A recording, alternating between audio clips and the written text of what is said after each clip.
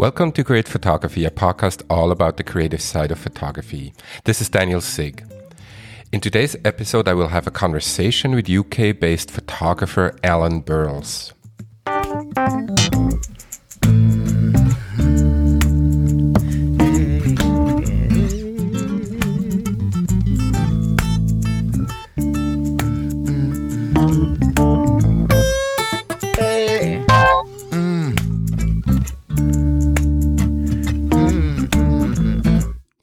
Alan Burles is a photographer based in the UK.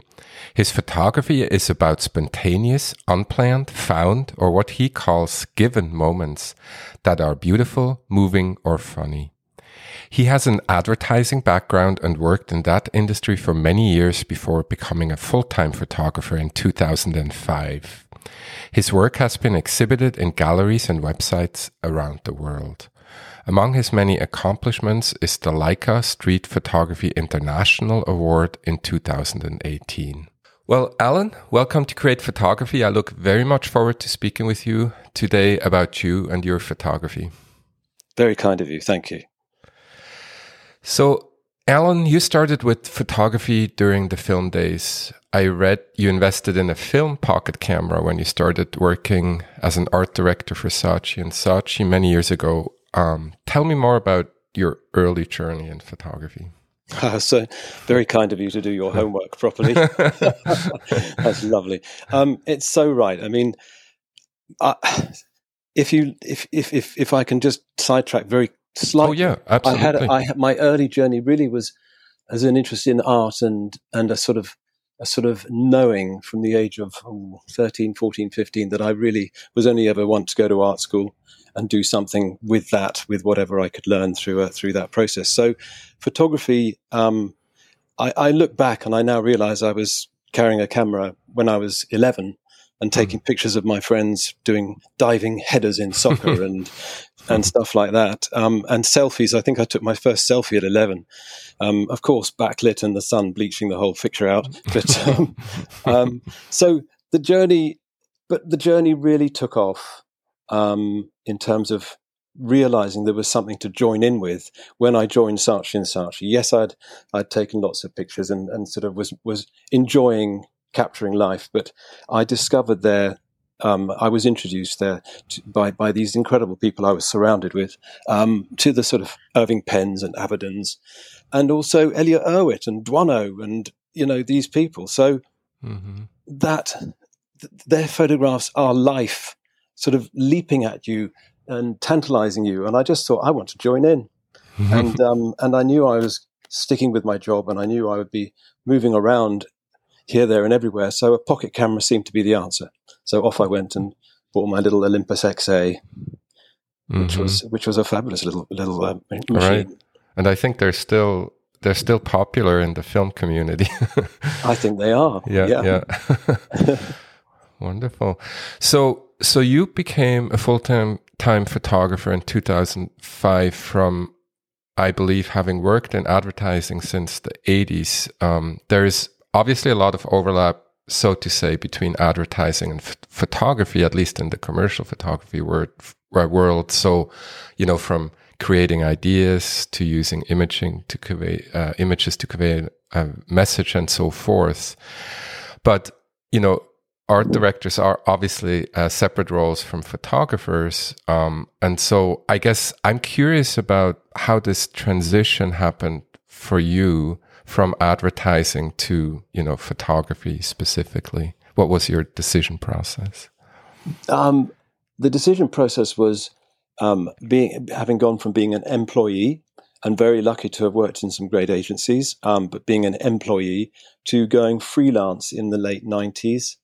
And my writer, because we work in a team in advertising, you have a writer and an art director, and right.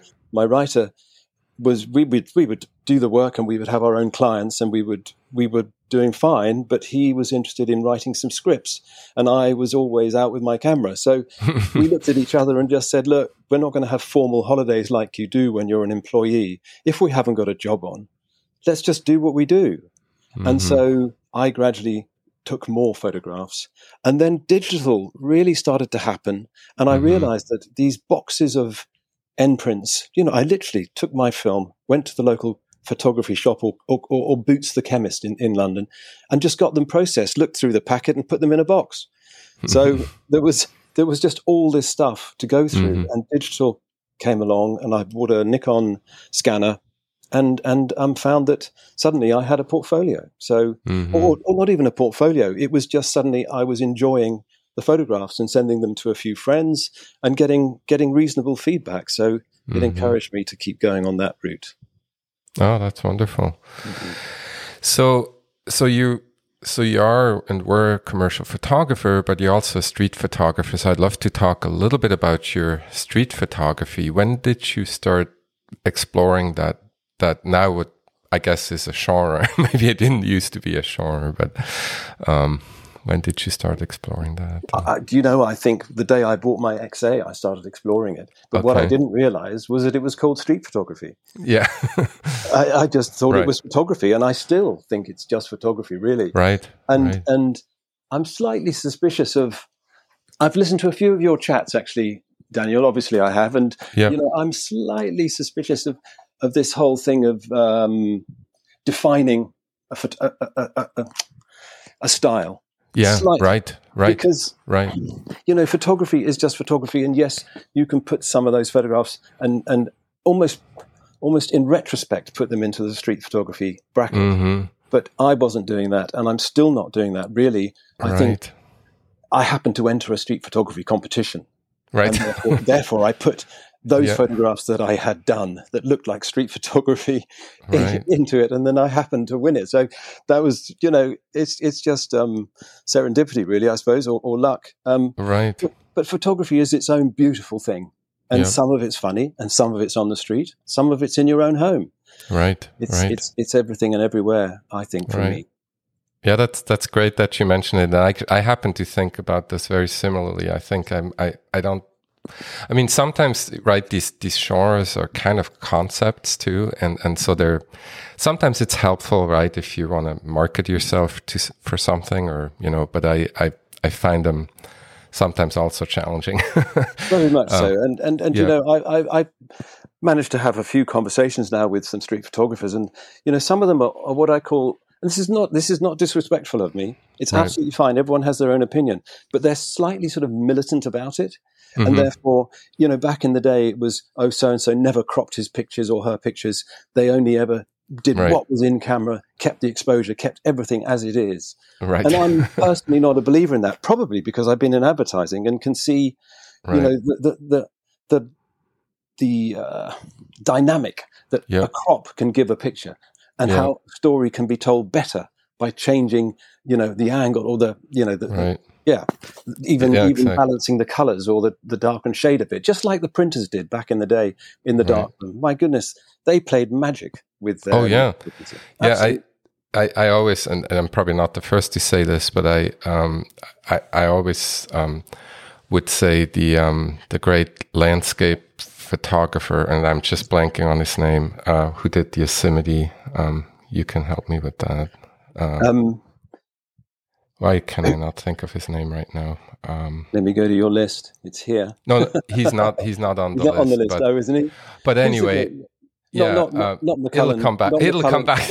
Not McCullen having given up war and no, not him. No. Okay. No, but anyway, he was a darkroom magician, and actually, he would probably embrace Photoshop completely. I think nowadays, you have to. I think you have to.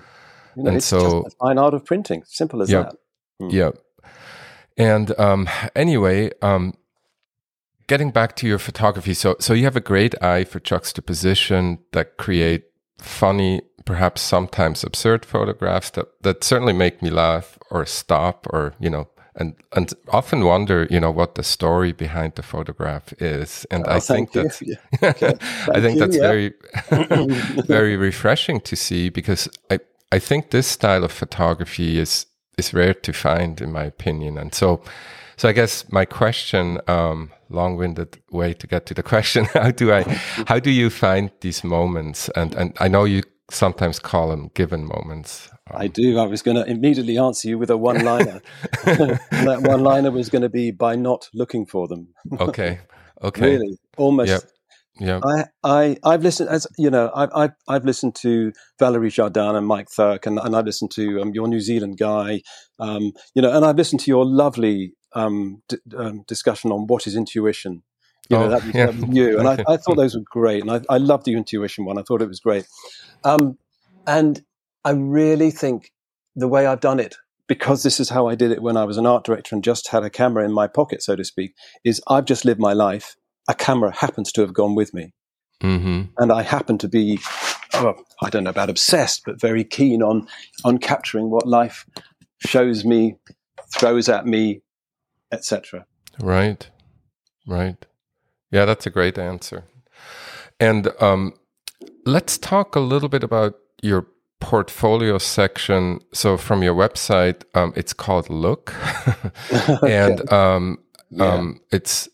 it's on your website, alanburles.com, and we'll link to that in the show notes. So it's separated between near and far, and I love those. I mean, I love all your images, but I love those. I think they're fascinating, and I just wanted to see if maybe we can talk a little bit about that, and was this a project for you, and how did this come about? You mean within the Look category? Yeah, within the Look. So you have kind of the Look category, and I mean even the whole category, and you have that separation. I think it's a cool way to show some of your images. Yeah, I mean, it comes. How does that happen? I needed a website. I wanted to try and, as an art director, we are brought up. We are surrounded by people who are trying to do something original, slightly different. Think different. Right. There was Apple, you know. That is our goal in advertising. Right. Otherwise, we don't stand out. What we do doesn't stand out, and our client has wasted their money, and we've wasted our time. So, I just will always try and put a little bit of an angle, even if it's just 3% or 5% difference. I'll just try and put that little bit of difference into whatever I do, to just try and make it a one sidestep from the norm. Let's call it. Right. And so, Look was putting all the photographs, I printed them all out as little imprints on my printer, and just put them all on the studio floor, and then just pushed them apart and realized that some were what I call gallery-scapes, if you like, and some were just these little sort of abstracts or compositions that were much closer to me. And so, yeah, it sort of, it arrived by itself in a way, as a distinction. Yeah. Yeah. And the word Look, well, do we all look enough? Even us with cameras always with us, do we look enough? Yeah. And so do you still have your camera with you all the time, basically? I do. Okay. I do. I go by. I live in the middle of London. I have a little mini supermarket at one end of this street, and if I go and buy a pint of milk, the camera comes with me. It's that's awesome. Yeah, because one of my photographs came from that. Oh yeah. That's wonderful. So in my street section, there's a picture of some newspapers where this guy's mouth is just repeated down this line of newspapers. Oh, right. And that's because I had my camera with me. Yeah. The guy was just about to put them all on his shelf, you know, like you would with some newspapers. And so I just said, no, mate, don't move them. Don't move them. Can I just take this picture, please? There we are. Right. Yeah.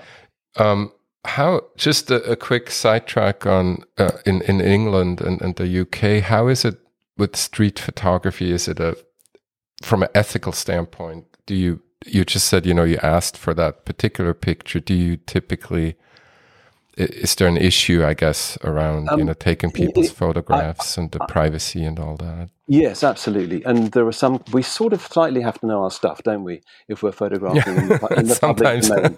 Yeah. And I think there are different laws. I think France has a different law to England, UK, and I think the US possibly has one too. But in this country, the public domain is, this sounds ruthless, but fair game. Okay, you can capture it, and you don't need someone's permission as long as it's not endorsing a product. Okay. If it's there for art or gallery work, you don't need someone's permission. Having said that, what I tend to do is I'm photographing people. I will try to disappear and photograph them. But if I think I like what I've done, I would just go up to them with a huge grin on my face, or as big a grin as possible, and say, look, I've just taken this picture, which I think is hilarious, even if it's not. I think it's hilarious. I want to show it to you. Would you like a copy? And then I can get into, if I need to use it, at least we've had a conversation about it. Right. So that is kind of my way of working for the last 10, 15 years. Yeah. Oh, that's great. Do you sometimes get a chance to do that elsewhere when you I assume your travel, I know last year was challenging, but aside from that. Yeah. I mean, as I said, Daniel, this camera, a camera goes with me everywhere. Goes with you everywhere. And so I just honestly live my life and just and it comes along. And in your podcast, I'm hearing people talk about, finding the new and techniques to find the new and this, that, and the other. Well, one technique to find the new is never expect anything and just live your life. Right. Because everything's actually new, isn't it? Yeah. That's true. In the ultimate biggest picture, everything is new. So, Yeah, that's cool. I like that a lot. Just a technical question, is your camera, so it's not your iPhone, I suppose, or your mobile phone? No, I won that competition that I talked about, and it was actually sponsored by that company Leica. Oh, got it. I managed to win a Leica Q, which was beyond my wildest dreams. I'd never even thought of ever own a Leica, Yeah. I've had these little pocket cameras, and I've managed to fork out for a Nikon D750 once upon a time, which was slightly for my work, really. Right. Suddenly I've got this Q, and that is it's great because it will not go in my pocket, and that's a better thing. It's almost better. Okay. Yeah, it's better because I did go meet a photographer once, and I said, "Well, I've got my camera here in my pocket," and he said, "What's it doing in your pocket?" I mean, quite rightly. What was it doing in my pocket? I'm meant to be photographing life. It should be out there. So the Leica hangs around my neck or shoulder, and it's always available. So So then you're ready to go at any moment. Exactly. That's awesome. Yeah. So Alan, you are working as a professional photographer, and when I look at your overall portfolio, which presumably is composed of both your consigned work or professional work, your personal work, I actually see a thread going through both of them. Your travel photography, etc. So, for example, your commissioned portraits have a somewhat candid, humorous feel to them as well, and I also see juxtapositions. And so, I guess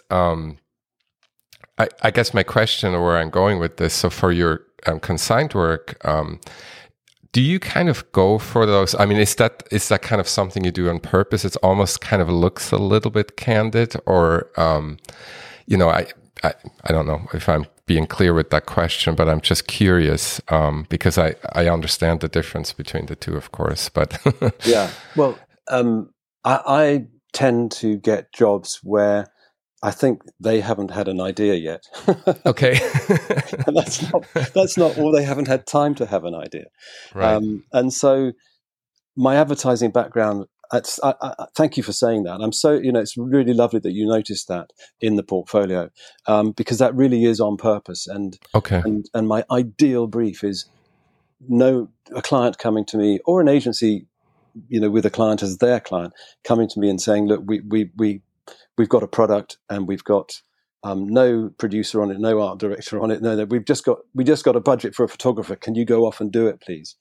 And that's my ideal, because then I can, maybe there's a pre-prod and I present some stuff, which is what happened with those portraits. I went back in, I read the words that all these people had written. They had to write an essay about creativity in our version of Silicon Valley, which is around Cambridge University. Mm-hmm. So I read their words and went back with these ideas as little sketches. And then I was just set off, no assistant, just me and a camera, and I got the people to do as I had drawn. And it was the same with there's some shoe photography in there for a lovely old English company called Grenson Shoes, who've sort of gone a bit trendy and put different soles on and stuff. And he would just said that the creative director would just send me the collection twice a year and say, go and do your thing. So they wanted street photography, and they, hopefully they got what they were wanting. Yeah. Wow. So that's cool. I still haven't had it, Daniel. I still haven't had a job where somebody goes, right, you're going on this, you're shooting this, but there's going to be a client there, there's going to be an account director there, there's going to be the art director there, and in a way I'm sort of breathing sighs of relief that hasn't happened.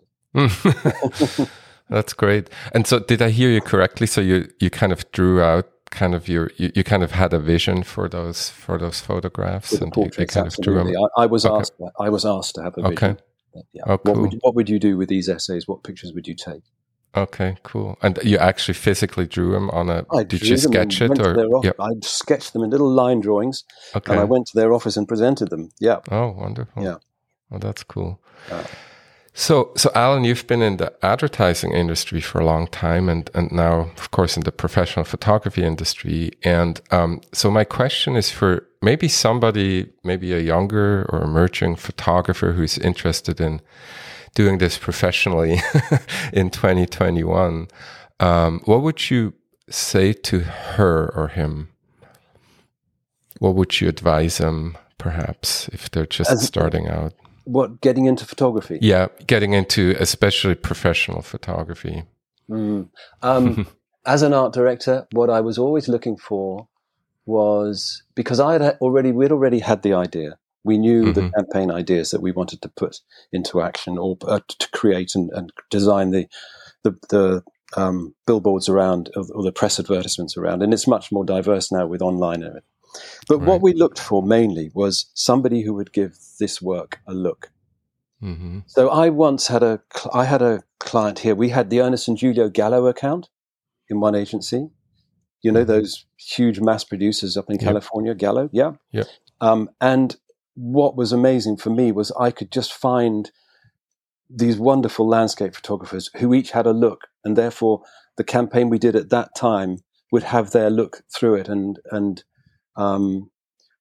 that is giving it its own character then. So I think you need to develop a voice. It was Paul C. Smith, wasn't it? You talked about a voice quite a lot. Exactly right. Yeah. And I think it is hugely important, because anybody, especially now with digital and with iPhones and amazing cameras on our phones, anybody can take a photograph. So to have some sort of a point of view, I think, is important. And the point of view is often a look. And it can be what's in the photographs, but that's, it's a combination of both. And to try and find a way in to getting commissions that is slightly different. So just emailing your portfolio is probably, what happens the whole time. So therefore, is there another way of doing it? Get some postcards done and send one every day for a week. Are there other ways of getting into, getting yourself noticed? Yeah. Right. And no, thanks for sharing that. And I have a question. Just what are your plans for this year creatively? Are you working on any projects aside from your professional work, perhaps? Well, this may surprise you. My professional work is much quieter than I'd like. Yeah. that you might think. It really has been fairly devastating here. I can imagine. The amount of work around. But I am at last sort of represented by someone. So that's a help too, getting an agent of some sort. Oh, yeah. And they will put you out there. But so... Again, I don't know who it was, which one you were. I think it might have been Paul talking about this. What is fine art, what is street, and I've just got this battle within me, I suppose. That is, yes, I can do a picture that you kindly said made you laugh, but actually, I find there's something extraordinarily beautiful and wonderful about fine art and fascinating about fine art. So where and how can I elevate what I'm doing into fine art?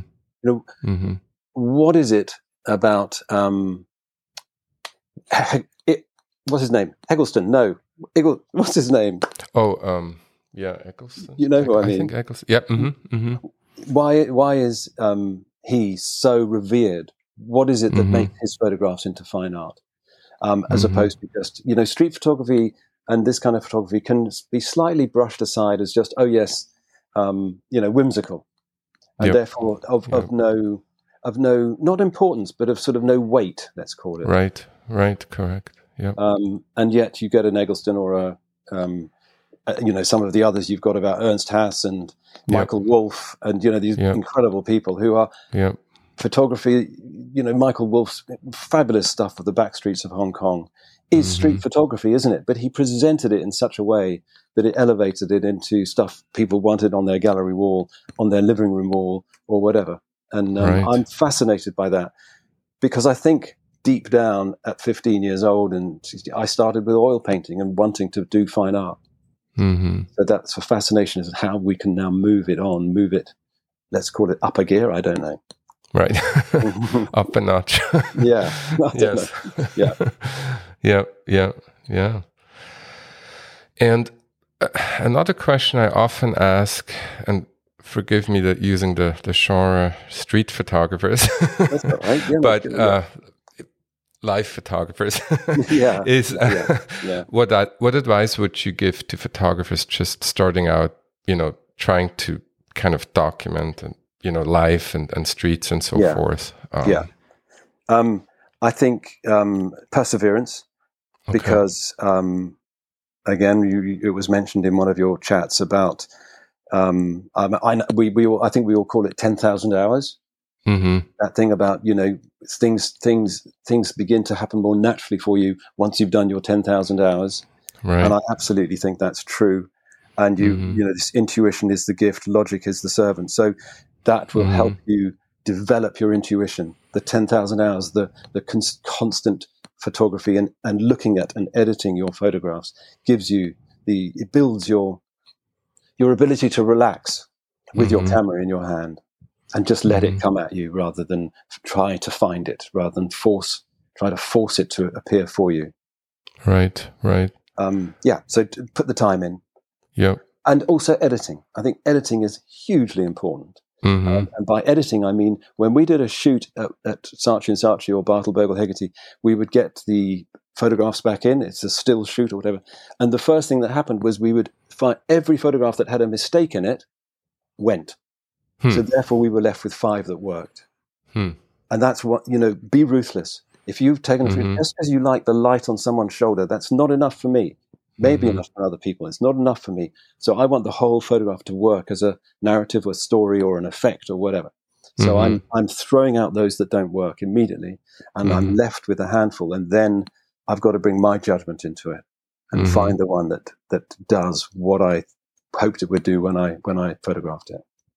So when you maybe more into the specifics of doing that, and I think that's a great point, and I think an important point that I think I didn't talk to photographers often about is the editing part, which I think is very interesting. Would you, after let's say you come home from a long walk and you got, I'm just making it up, 50 images, would you do that typically then at home, or would you do it at a later time point, or how do you go about when to edit your photographs? I guess do you do it ad hoc constantly? I very rarely look at what I've photographed while I'm walking around. Okay. Probably because I'm too busy with whatever I'm doing in my life. Yeah, that's good. And therefore the camera literally has come out, done something, gone click 3 times or 5 times, and then it's gone back on my shoulder because I was doing something else. Yep.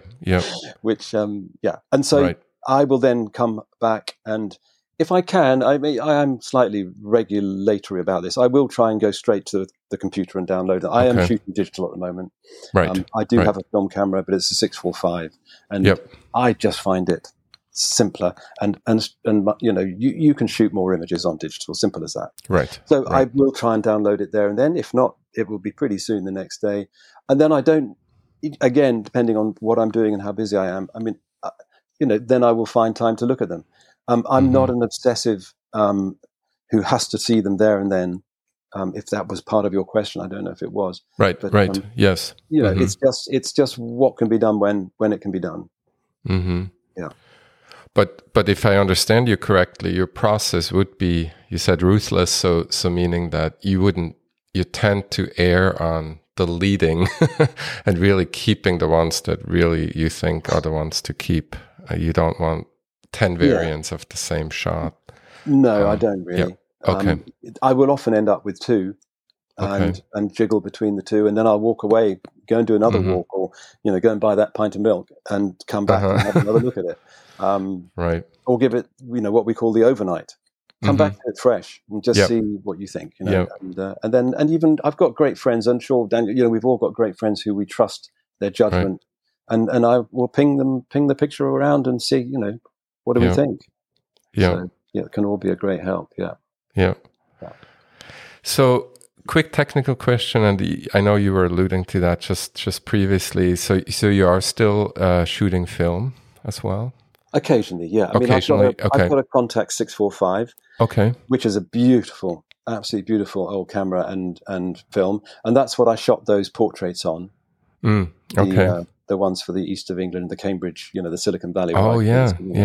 Those are shot on a 645. Yeah. And in fact, the my sort of, I hate to say this immodestly, but my sort of famous, my well-known reflection in the kebab shop, in the kebab restaurant, the yes, that is shot on a 645. Oh, really? If you want a minute and a half story, I came home, of course. I'm freelance, so therefore I've got days of work and days off.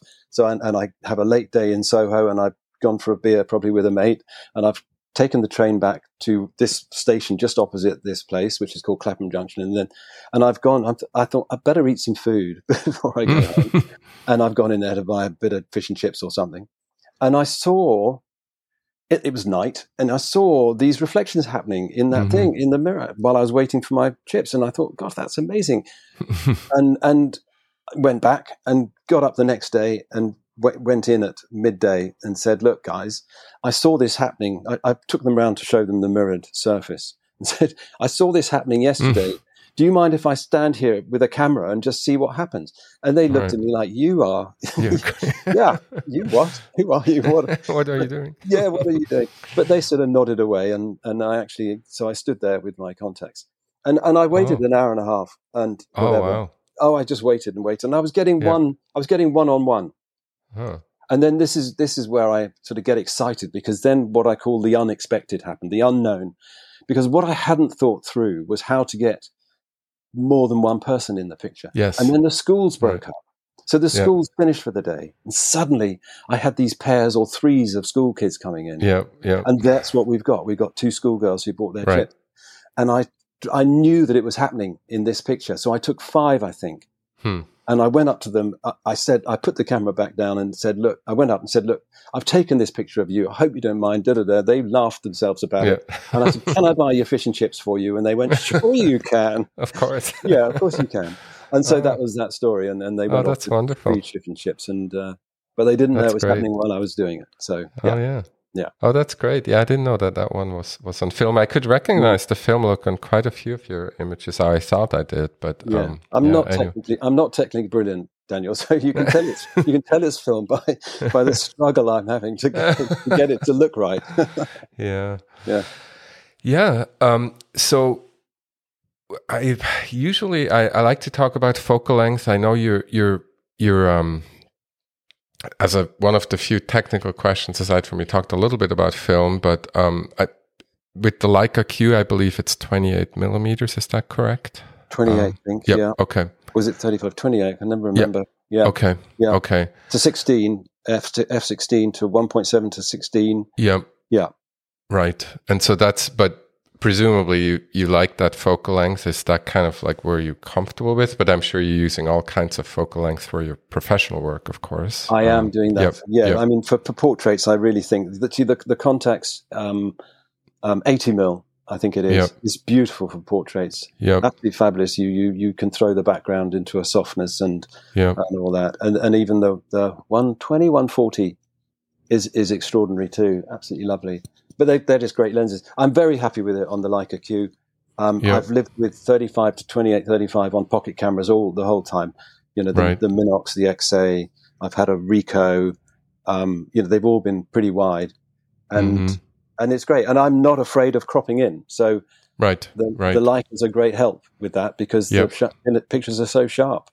So sharp and good, great quality. Yeah. Yeah, great. Absolutely. Yeah. Well, great.